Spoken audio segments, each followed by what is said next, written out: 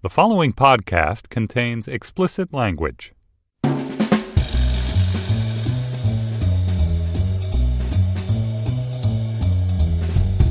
Hello, and welcome to Slate's Audiobook Club for February 2018. I'm Laura Miller, Slate's books and culture columnist, and I'm your guest host holding down the book club fort. Today, I'm joined by Slate's Jacob Brogan. Hello. And by Charlie Jane Anders, a writer and commenter, the author of the Nebula Award-winning and Locus Award-winning novel, All the Birds in the Sky. Charlie Jane. Hi, so good to be here. Yes, we're all big fans of All the Birds in the Sky here. Okay, so today we will not be discussing All the Birds in the Sky, but maybe at some future date we will. Today we'll be discussing Ursula K. Le Guin's The Left Hand of Darkness, a novel about an emissary to an alien world trying to make connection with the inhabitants. This is a classic science fiction novel. It was published in 1969, and it really revolutionized the genre. It was really the first classic feminist science fiction novel. Let me ask each of you, because I think we all have, this is a reread for all of us. Mm-hmm. What was it like the first time you read this book? Jacob, why don't you start? Sure.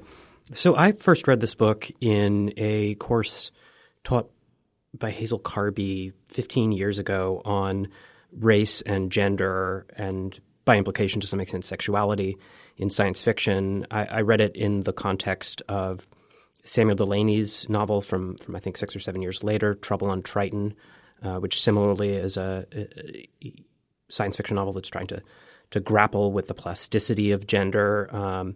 And at the time, I remember really fixating on those themes. But thinking back, I also really remembered it primarily as an adventure story.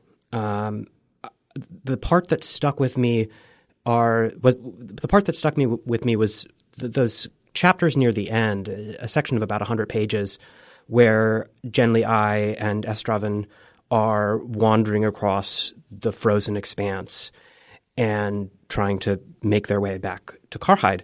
But that's actually only about a third of the novel. And in fact, so much more of it deals with these themes of palace intrigue, with the politics of, is the word Shifgrathor? I don't know how we're Shifgrether, I believe it Shifgrether. Of Shifgrether, this sort of shadow etiquette of the people of Gethin. And it is a fascinating work of social world building. And that's really what I came away with from this time is the anthropological eye that Le Guin brings to the work of science fictional invention. And how about you, Charlie Jane? Yeah, I mean, I think I first read it also about 15 years ago, and I read it in the process of reading a bunch of Le Guin's novels from that era, and I remember kind of it running together with The Dispossessed and a couple of other books in my mind as these sort of examinations of societies and the meanings of different cultures and the kind of the difficulty of creating a just society. And that was sort of what stuck in my mind from 15 years ago. And when I reread it, just now, I was really struck anew by all of the cultural meetings and all of the conversations between different societies that happen in it.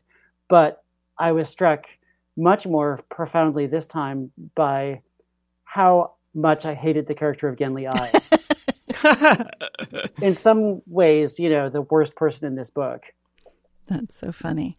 Which hadn't really struck me previously. Yeah, I can't remember being particularly. I can remember not warming to him that much, but for me, again, this was assigned to me when I was probably a freshman in like a rhetoric section or something like that. So it was completely new to me, and it blew my mind, which I think is what Le Guin intended to do. She talked about how, not only is it not a sort of straightforward action, science fiction story with like this obvious antagonist or protagonist and, moving along at a steady clip, but just the weirdness of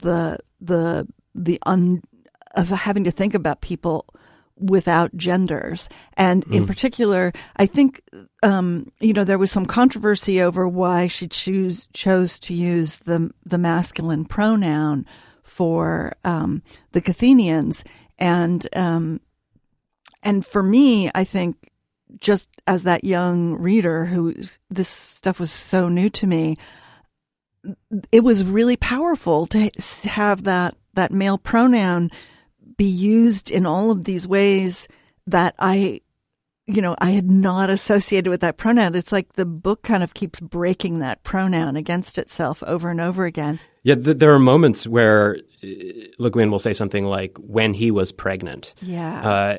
And just the casualness of that gender play that she enacts at a grammatical level is one of this book's subtlest, maybe most obvious, but still most striking accomplishments, I think.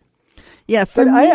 go ahead, Charlie. But I actually take the male pronoun, like especially reading it this time around, I took the male pronoun as part of Genli Ai being a jerk, that he imposes that on everybody. And then he blames them for not being masculine enough. But we can talk about that more in a minute. I actually have a lot of thoughts about that. Yeah. There's a connection here to Ada Palmer's recent award-winning book, Too Like the Lightning, where the protagonist in a kind of post-gendered society in I think the 25th century is similarly caught up in retrograde, like 20th century or 18th century even, notions of gender and insists on gendering people in ways that they would never gender themselves. And it creates in that book even more self-consciously than here, I think, a really striking tension between the narrative focal character and the narrative more generally. I think that he's sort of meant to be the reader surrogate, like maybe the guy that she imagines being the kind of typical science fiction reader of that time. And so she, puts that person into this situation and then confronts him over and over again with the limits of his understanding. I was really struck by how much this is the reverse of Ancillary Justice by Anne Leckie, in which someone who doesn't really understand gender the way that we do, visits a society of people with different genders and just decides to use the female pronoun for all of them because that's just most convenient. And so everybody in Ancillary Justice is a she, even if that's not the gender that they would have chosen. And so this is kind of the flip side of that, where I feel like at one point in the book, Genli Ai actually says that he just chooses to use the male pronoun for everybody because it's the default. And he actually says that. The funny thing about that first reading, which just the experience of it was really one of the big, mental explosions of my early college years. I did not remember the Arctic, trek at all, where they're escaping from Orgarain across this glacier, and it's like this fabulous Shackleton expedition thing that comes after all of this stuff where he's like, I can't say this to them, or he said this, and so that means this, and then all of a sudden it's like, no, we're out in the snow, and our breath is freezing, our nostrils shed, and all of these things that she must have got from reading the sort of expedition notes of polar explorers. But I had completely forgotten that part, and I enjoyed it so much this time around. But apparently when I was 18 years old, it just was not that interesting to me. Part of what really comes through as that section, that Arctic Trek section proceeds, is the degree to which a kind of tragic intimacy emerges between Genli and Estraven. This way in which they come to know one another, come to feel with and for one another in a way that is not sexual, that subverts Genli's expectations about how friendships and connections are formed. I guess, it's possible to still come away from that not thinking very much of Genli, but he certainly does go on a personal journey over the course of that very real journey and become someone quite different by the end, I think. He definitely starts out mistrusting and a little bit despising Estraven, and then by the end, there's just this feeling that if it weren't for his sense of duty, he would be flinging the gauntlet at the King of Karhide, on whom he blames everything that Estraven has endured on behalf of his friend. So now, Charlie Jane, you talked a little bit about how with the second reading you had this different take on. You had a different. It sounds like your first reading was part of this whole sort of taking in all of Le Guin's many books in which she really used the genre to look at the sort of unchallenged assumptions about our own societies that we all have, and that anthropologists desire to compare them and find out what is constant and what is mutable in human nature. But what else did you notice besides in this reread, besides the fact that you didn't like Genly too much? I mean, just expanding on what I said about Genly, I feel like his mistrust of Estraven is driven by his misogyny. And I think that he decides to gender everybody as male. He decides to use the male pronoun for everybody. And then he's constantly observing that people are being too effeminate and acting too much like women. And he doesn't like that. And anytime anybody acts too much like a woman, he is kind of turned off and upset. And I think he actually just really hates women. And he's a misogynist. And so he brings this misogynistic filter to this planet where they don't have that concept of male and female. And his misogyny makes him bad at his job.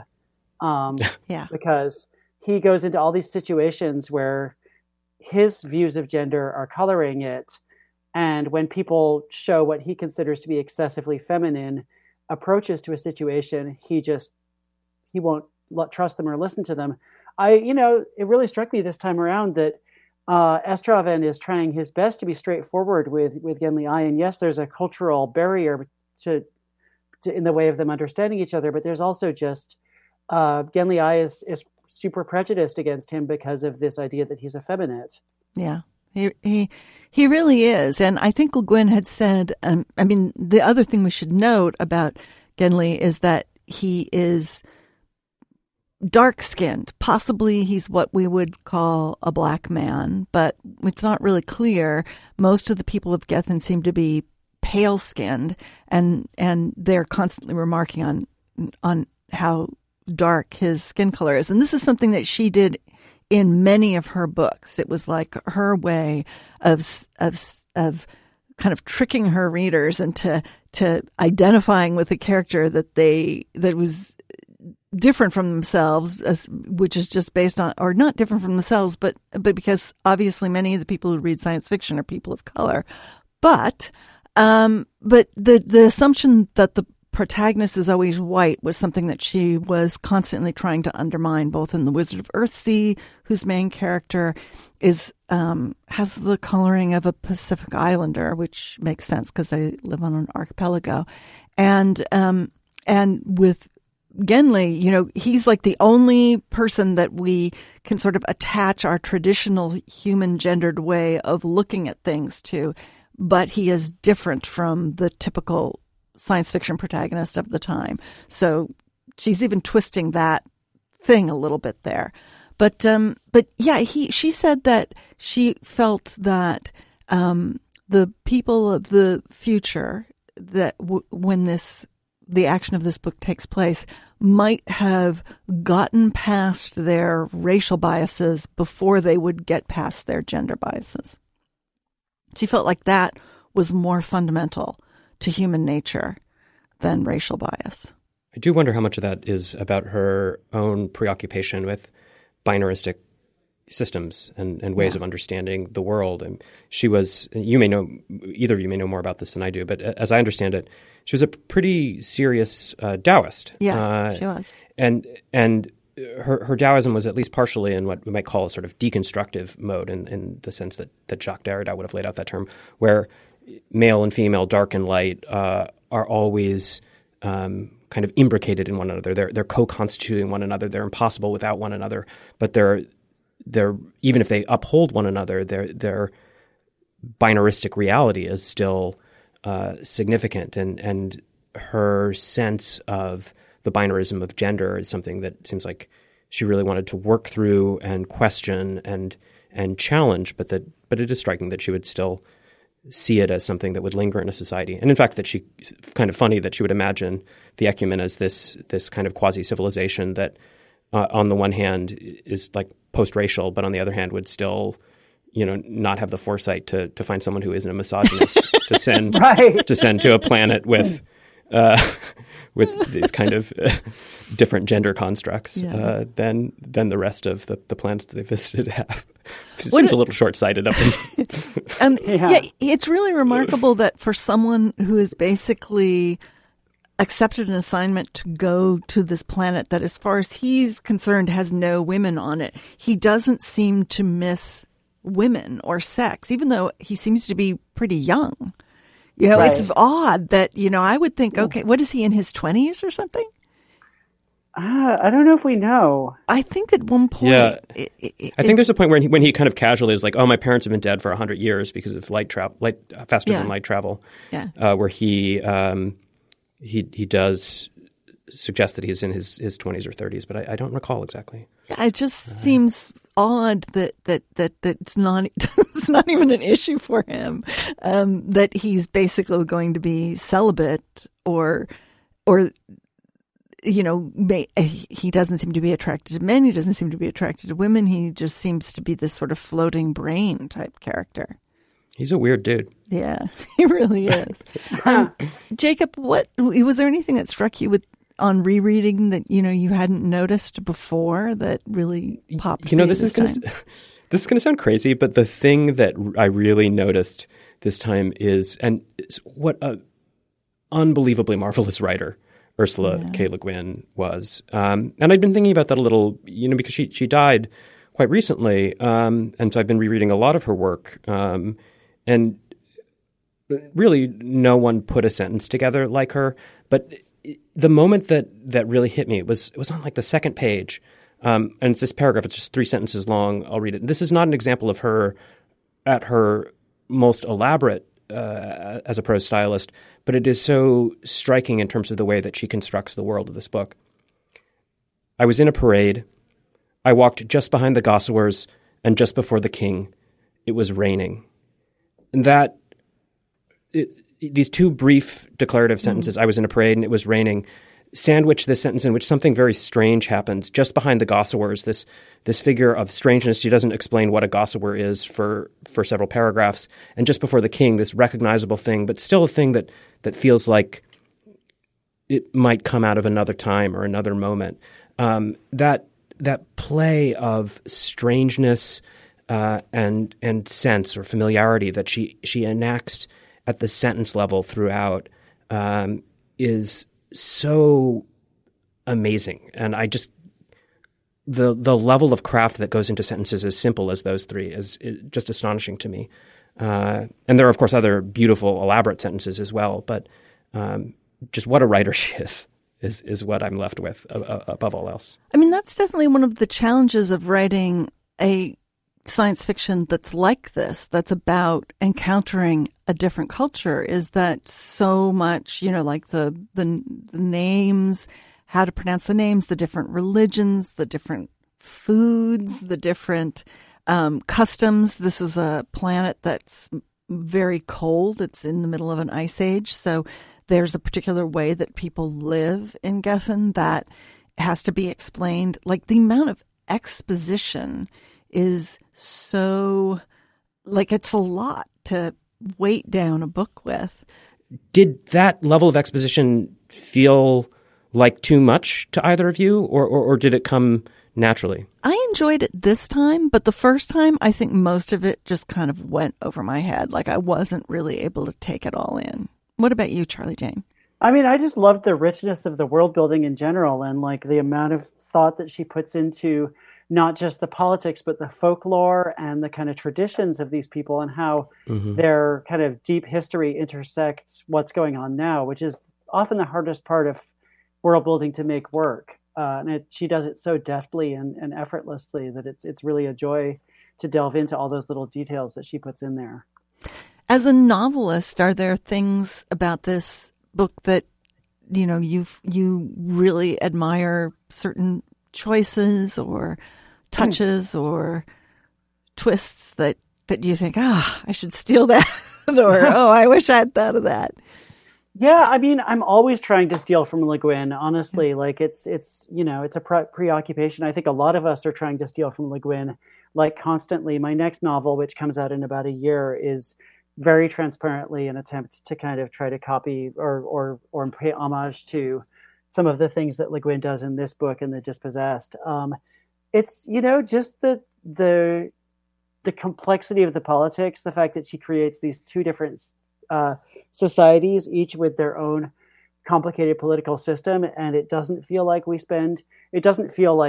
a lot of like modern epic fantasies where you would spend 100 pages just sort of describing one meal and getting all of the kind of factions and all of the kind of ideas of what's going on. She just kind of slips in all of these ideas. You understand immediately when you get to Orgoreyn that there are these different factions and that one of them is more kind of peaceful and trade oriented and the other is more nationalist and aligned with the secret police. And it's the amount of stuff that she packs in there is really deft. It reminds me of Graham Greene, actually, who's another writer who I admire tremendously for his ability to just convey really complicated political stuff. And actually, while I'm filibustering, one thing that jumped out at me about this book this time around was the kind of subtle thread that she weaves through it about nationalism and sort of the nature of nationalism and patriotism, and why you can't really be nationalistic without being a little bit paranoid and xenophobic and full of hatred of the other. And there's that wonderful passage which I just sort of dog-eared where Estraven says, why would I hate Orgoreyn?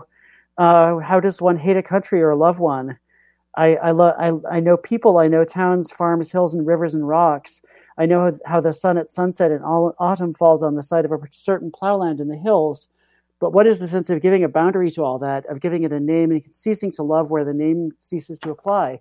It's really beautiful, and it's actually super relevant right now when we're kind of in an era where nationalism and xenophobia are making a huge comeback. So I really loved that in this book. Yeah, there's so much going on. I mean, one thing that she just kind of drops as an aside towards the end is that because there are no sort of major mammals on this planet besides the human race, they have no pets. Like they have no relationship to the animal world like the one that we have on Earth. And that just set me thinking, what's it like to grow up in a world where really there aren't any animals? I mean, there's fish. There aren't birds. That's one of the reasons why they didn't learn to create flying machines, although they have some sort of basic automobiles and similar vehicles. But even the angels in their mythology just sort of drift like snow through the sky because they don't have the idea of flight from birds. And I thought, oh God, you could write a whole novel just about what it's like not to live in a world that has never had animals in it, really. Yeah, so much of what's inventive about this book comes out of her kind of thoughtful world building. There are a few paragraphs, again, late in the book, I think as the Arctic journey, I call it Arctic, but for the reason I'm about to describe, I don't think it would technically be called an Arctic region. But as their journey across the snow and the ice is beginning, where she just sort of casually describes the elliptic orbit of the planet and the degree to which it is or is not tilted on its axis and how that influences seasons or the lack thereof around the globe, how that's different from other planets. And it's this thing that she does really casually. I'm not, a planetary scientist or anything. I have no idea if it is accurate or makes sense. But it's a kind of casual version of science-forward, hard science fiction that nevertheless informs all of this very subtle, thoughtful thinking about how societies would form, how history would play out. In their own way, those few paragraphs are almost as determinate in the shape of the world that she imagines here, Gethin or Winter, as the stuff around gender and biology is. Yeah. It's so incredibly rich. And then I think she wrote a few other stories set in this on this planet, but not a lot. I haven't read them. Yeah. I haven't either, but she didn't use it for another novel, I don't think. So that's kind of like she just blew it all on this one amazing book. I think for me, one of the other things that went completely over my head, in addition to the Arctic journey, which I guess just as a Southern Californian, I couldn't really picture, was, as much as this is about encountering a society without real gender, it's also so much about the West's encounter with Asia. And it kind of comes out of that post-war period where American companies were trying to do business with Japan, and there was all these books about how the different sort of etiquette or manner system or honor system of these Asian countries that these American businessmen were going to have to learn how to negotiate with and socialize with, and how you should never do this, but you should always do this, and it really, was her background, obviously, as the daughter of anthropologists, some of the most famous anthropologists of the discipline, that I think probably gave her this perspective. But it really is fascinating how much of the sort of Orientalism of the West is what Genly is projecting onto the Gethenians.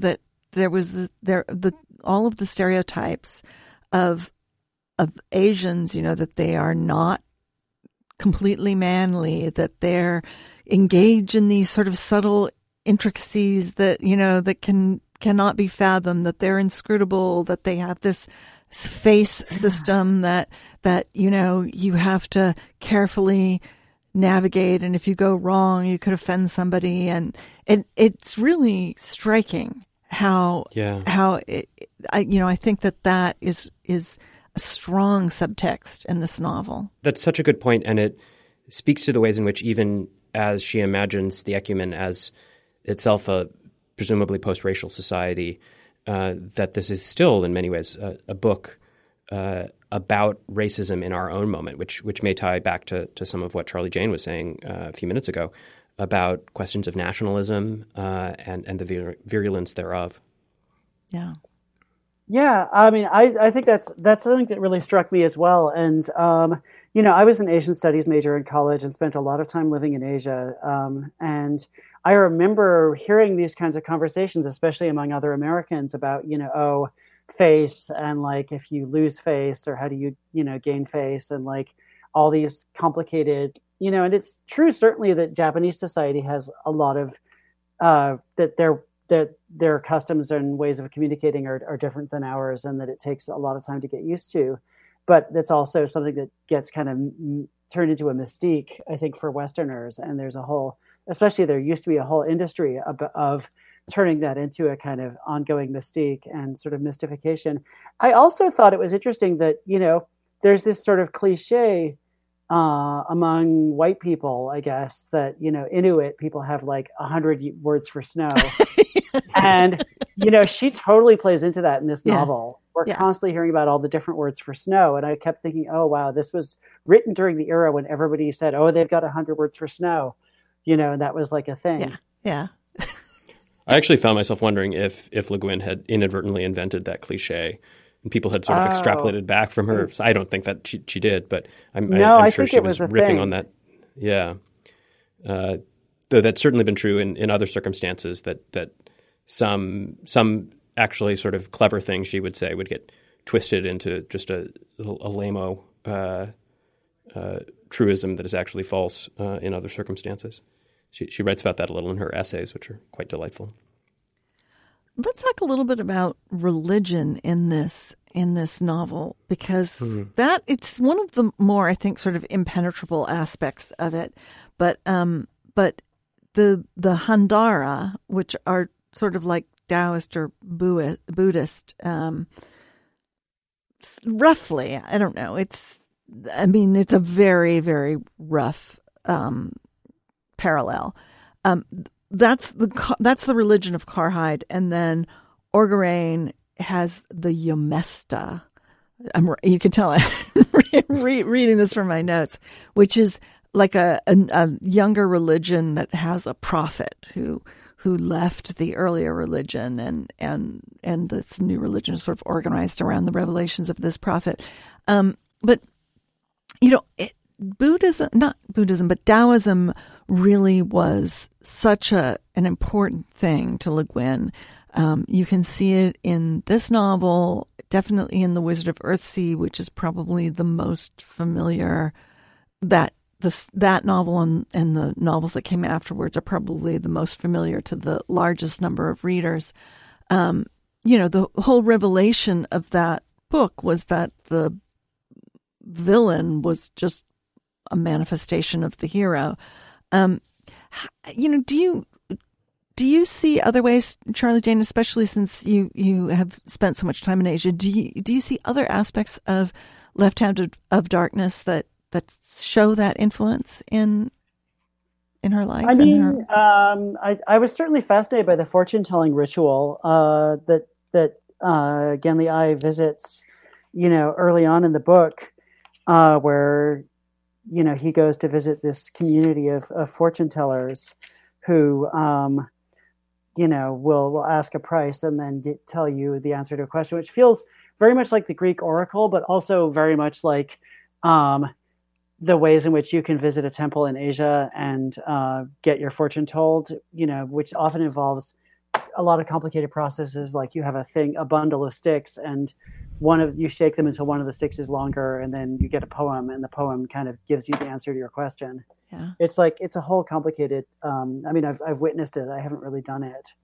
I found that really fascinating. I think that, the idea of you and your shadow, which is what Shift Grithor is sort of, I was reading up on this last night because I was curious to see what people have said about it. It is sort of a Taoist idea of like light and shadow being one, and that, the Gathenians are obsessed with, not having that dualism of light and shadow, of kind of bringing them together, which is something that's challenging for humans or people from Earth to understand. Or at least for Genli. Yeah, at least for Genli. Yeah. Well, he does draw the yin and yang symbol, so he's sort of aware of it, but it just takes him forever. It just takes so long for it to get through his head that really... I understand your impatience, but I do think that he's supposed to be like the average, avatar of the average reader. It's just that the average reader has like surpassed him by so much by now that he seems kind of backwards. I was just struck this time by how often he uses effeminate as as an insult. It's one of his favorite things to call people that he doesn't like. Yeah, and at one point he said, I can't even remember what he was making this observation, but he said something like, and this makes the Gathenians like animals or like women. But then he says, unlike the people of unlike men or ants, which was another weird analogy. Like if you got women, animals or women, and then men or ants.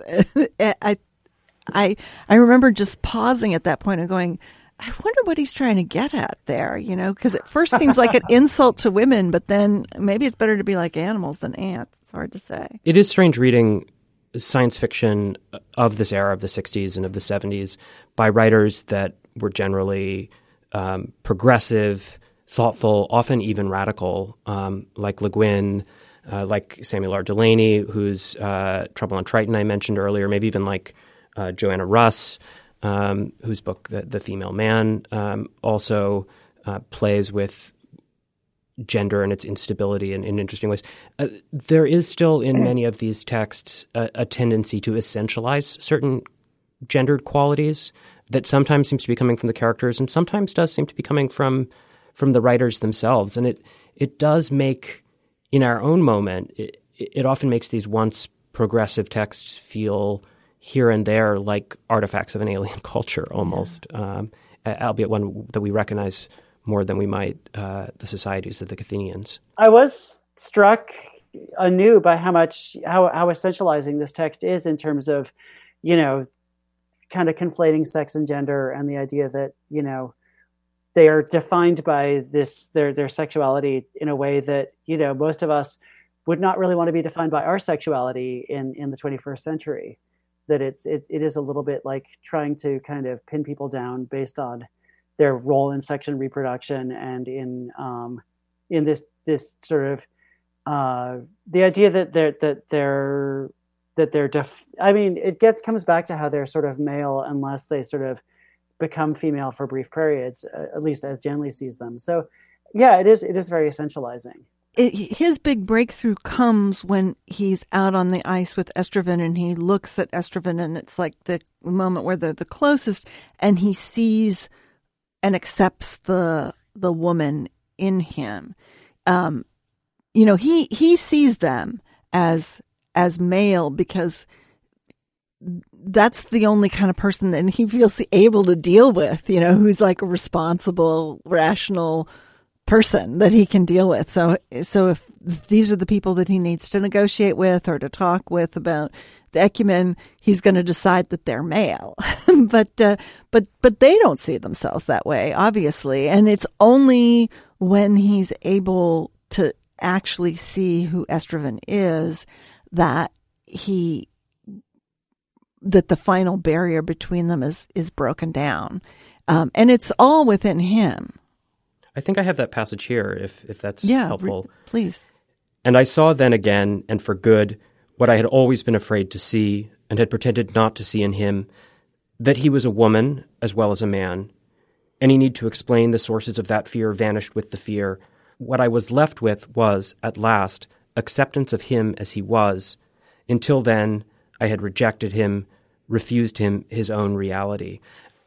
There's a real kind of knotted and precise quality to the way that those sentences are constantly turning back on one another, a way in which, at that moment, I think, as never before, Genly is reconsidering his own sense of himself based on his ability to see the other in its otherness. That I don't quite know what to do with, but it's a compelling achievement from Le Guin that she makes that confusion and revelation play out as one at the level of her own language, I think. It seems very much to be what, as a feminist woman, you would want a man, how you would want a man to be able to see you, as a person who was also a woman, not as a person whose womanness is irrelevant, but as in the richness of your identity. And that's kind of what hit me then. It was such a pure expression of that desire of the person who has been made to feel like, well, I can sort of see you as a person as long as I just don't think about this one aspect of you, which is the classic thing with like the person who's racist but has one black friend. It's like, you're not like all the other black people or whatever. And it is telling, too, that Genly goes immediately from that revelation to thinking, like, okay, but, like, what if we fucked? And, right. And, like, even if it's just to negate it, this phrase is also quite striking. For us to meet sexually would be for us to meet once more as aliens. He's saying, like, okay, we're not going to do it, but you can tell he's kind of going, like, well, what if we did? Like, I mean, do you think it is this thing that you're thinking the whole time? Because that, like, are they going to fuck? Yeah, this novel is going to be. And I had actually remembered them as Yeah. hooking up, you know? Me too. I thought that they had sex. I was kind of surprised that they didn't. I was even talking to my friend about it the other day, and it was like, yeah, they have sex, don't they? And it's like, actually, no. And it was like, really? Because we all remembered them having had sex. Isn't that weird? It is weird. But I have to just point out that, like, just 10 pages before that beautiful moment where he finally does see Estraven as male as well as female as well as male, there's that whole passage where he's explaining to Estraven about women and explaining that women, it's, you know, that your gender in most societies determines your every aspect of your life, and that, you know, women do most of the child rearing, and that they don't tend to become mathematicians or composers of music or inventors of abstract thinkers, but it isn't they're stupid, he says. He's like, has to like, no, it's not, I don't think they're stupid. It's just that they're not able to do anything that requires abstract thought. And that's like 10 pages before that moment. So it's not like he suddenly becomes, you know. I did find myself thinking about, I mean, because of course, you know, Le Guin, besides herself being a tremendous abstract thinker, you know, had a mother who was an accomplished anthropologist, you know, knew many great and accomplished women. I mean, I don't think that we are meant to take this as her own thinking, but rather as an extrapolation out from the way that she sees our society thinking. There are moments where I wondered whether she'd been reading Simone de Beauvoir's Second Sex while thinking about this book, or if she was thinking about them in relation to one another, because so much of it, including, of all things, some of Estraven's reflections on what it means to have your genitals outside of you and what advantages or disadvantages that might bring, seem strikingly resonant with that kind of mid-century feminist theory that she might have been processing in this moment. I know I keep going back to this, but I think that she was a novelist who was just acutely sensitive to her audience, and up until the end of her life, she felt very stigmatized as a genre writer, even as she was more and more honored, and her genius more and more recognized. She never really lost the sense of being kind of an outsider because of the genre she chose to write in. And also she had early life experiences writing, you know, more traditional literary fiction and having that not work. And then, you know, in a way, as a woman science fiction writer in that time period, she was explaining something alien to a predominantly, you know, male community. And so, you know, I just consistently see him, like the whole thing about the abstract thinking. Like at one point, I remember I read an interview with her where she sort of, you know, described like the classic reader of science fiction as being, you know, white male and probably an engineer, and that was who she was speaking to. So she created this guy, and then she basically broke him down, you know, right. You know, to the point where he was finally forced to acknowledge that someone could be a woman and a full human being at the same time. and you know, it was just such a constant uphill battle for her, I think. You know, but this novel was really celebrated, and people recognized its genius early on. One thing that I also found, and this is kind of a weird side issue, but I just remember this from my childhood, you know, going to used bookstores and finding all of these old paperbacks, science fiction and fantasy novels from the 60s. You know, the obsession with telepathy feels so much of that time. Oh, yeah. And I don't know what that is. And I was wondering, Charlie Jane, if you had any thoughts on that, because you probably know the genre as well as any of us, like why that would be a particular obsession during the 60s and 70s. I mean, it was the era of ESP. It was the era of, you know, all of these mentalists and, you know, spoonbenders and, you know, all of that stuff. And yeah, it's funny reading this book now, the stuff about mind speech, telepathy just feels kind of extraneous. And it feels like it's just kind of added in as like an extra cool thing to have in the book. It doesn't feel like it comes out of the narrative at all. And Genli seems like a completely regular person who's not particularly enlightened in most ways, except that he has telepathic powers. And it's kind of weird. It's the era of Stranger in a Strange Land, which I think has all sorts of trippy mental stuff too. Yeah.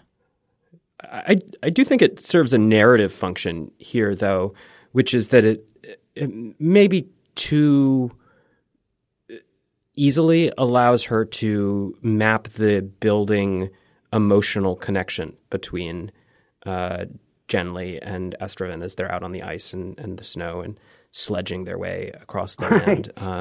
The fact that in this mind speech, and for the listener at home, we are the three of us doing mind speech here, and we're having a completely separate conversation that you are not party to. From 3 different cities, yeah. Yeah.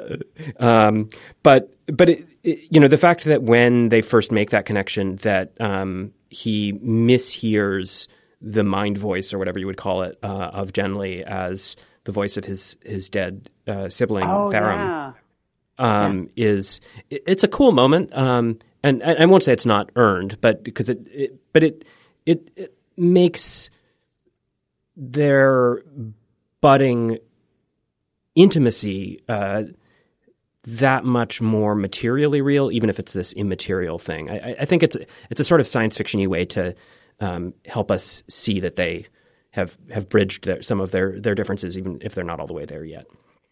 And I guess telepathy at that time had a kind of scientific veneer on it. Like, I can remember feeling vaguely as like a teenager that it was sort of being tested or proven or something, right. Like it had a kind of, it was on a kind of threshold between, fantasy or legend and science, and obviously a really cool thing. But I can remember my second grade teacher wrote science fiction novels that all involved telepathy. And she was really into Andre Norton, who wrote all these novels that had telepathy in them. And it just seemed, it feels so weirdly dated now. I mean, I guess what's weirder about it is just that it's not a preoccupation of the present at all. Of science fiction now. I mean, maybe you would get science fiction about people being able to go into other people's dreams, but the telepathy motif seems to have completely fizzled out. I wonder if that's at least partially because our own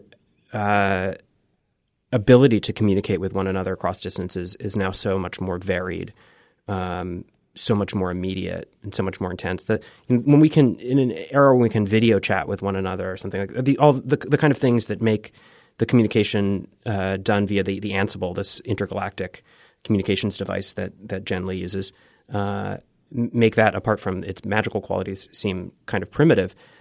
Maybe telepathy no longer feels as urgent to us in 2018 as it did 50 some years ago to science fiction writers and readers. What do you think Le Guin's legacy has been in the genre? I mean, she has a larger literary legacy, but in particular in the genre. How, you went through this period of reading all of her work. How did she influence you? What in particular, that you do or that other writers are doing? How was that shaped by what she did? I mean, to me, what I think of as like her impact on the field overall is this attention to the complexities of societies and the meetings of different cultures, and also the moral complexity of people kind of navigating these complicated situations and making terrible mistakes the way Genli does throughout this book and the way so many of her characters do. And she kind of took a genre that sometimes was prone to a little bit more of a Manichaean dualism or a little bit more of a kind of a simpler approach to society, in which the technology and the science were front and center, but the ideas of society and folklore and culture and history were kind of more in the backdrop. And she brought those things into the foreground and really made them helped to make them a key subject of science fiction, which they remain to this day. Mm-hmm. And personally, what's her influence been on you? I mean, I think some of that same stuff, the fact that she's able to create such complex societies and characters who feel so vivid and real and are not instantly, right about everything is something that I really struggle towards. And I keep wanting to write more books in which there is that level of complexity and a feeling of a lived-in society that didn't start existing 5 seconds before you open the page, that it has a deep history. It's really hard to do, especially without kind of being heavy-handed. And nobody has really done it quite as well as she has, I think. Mm.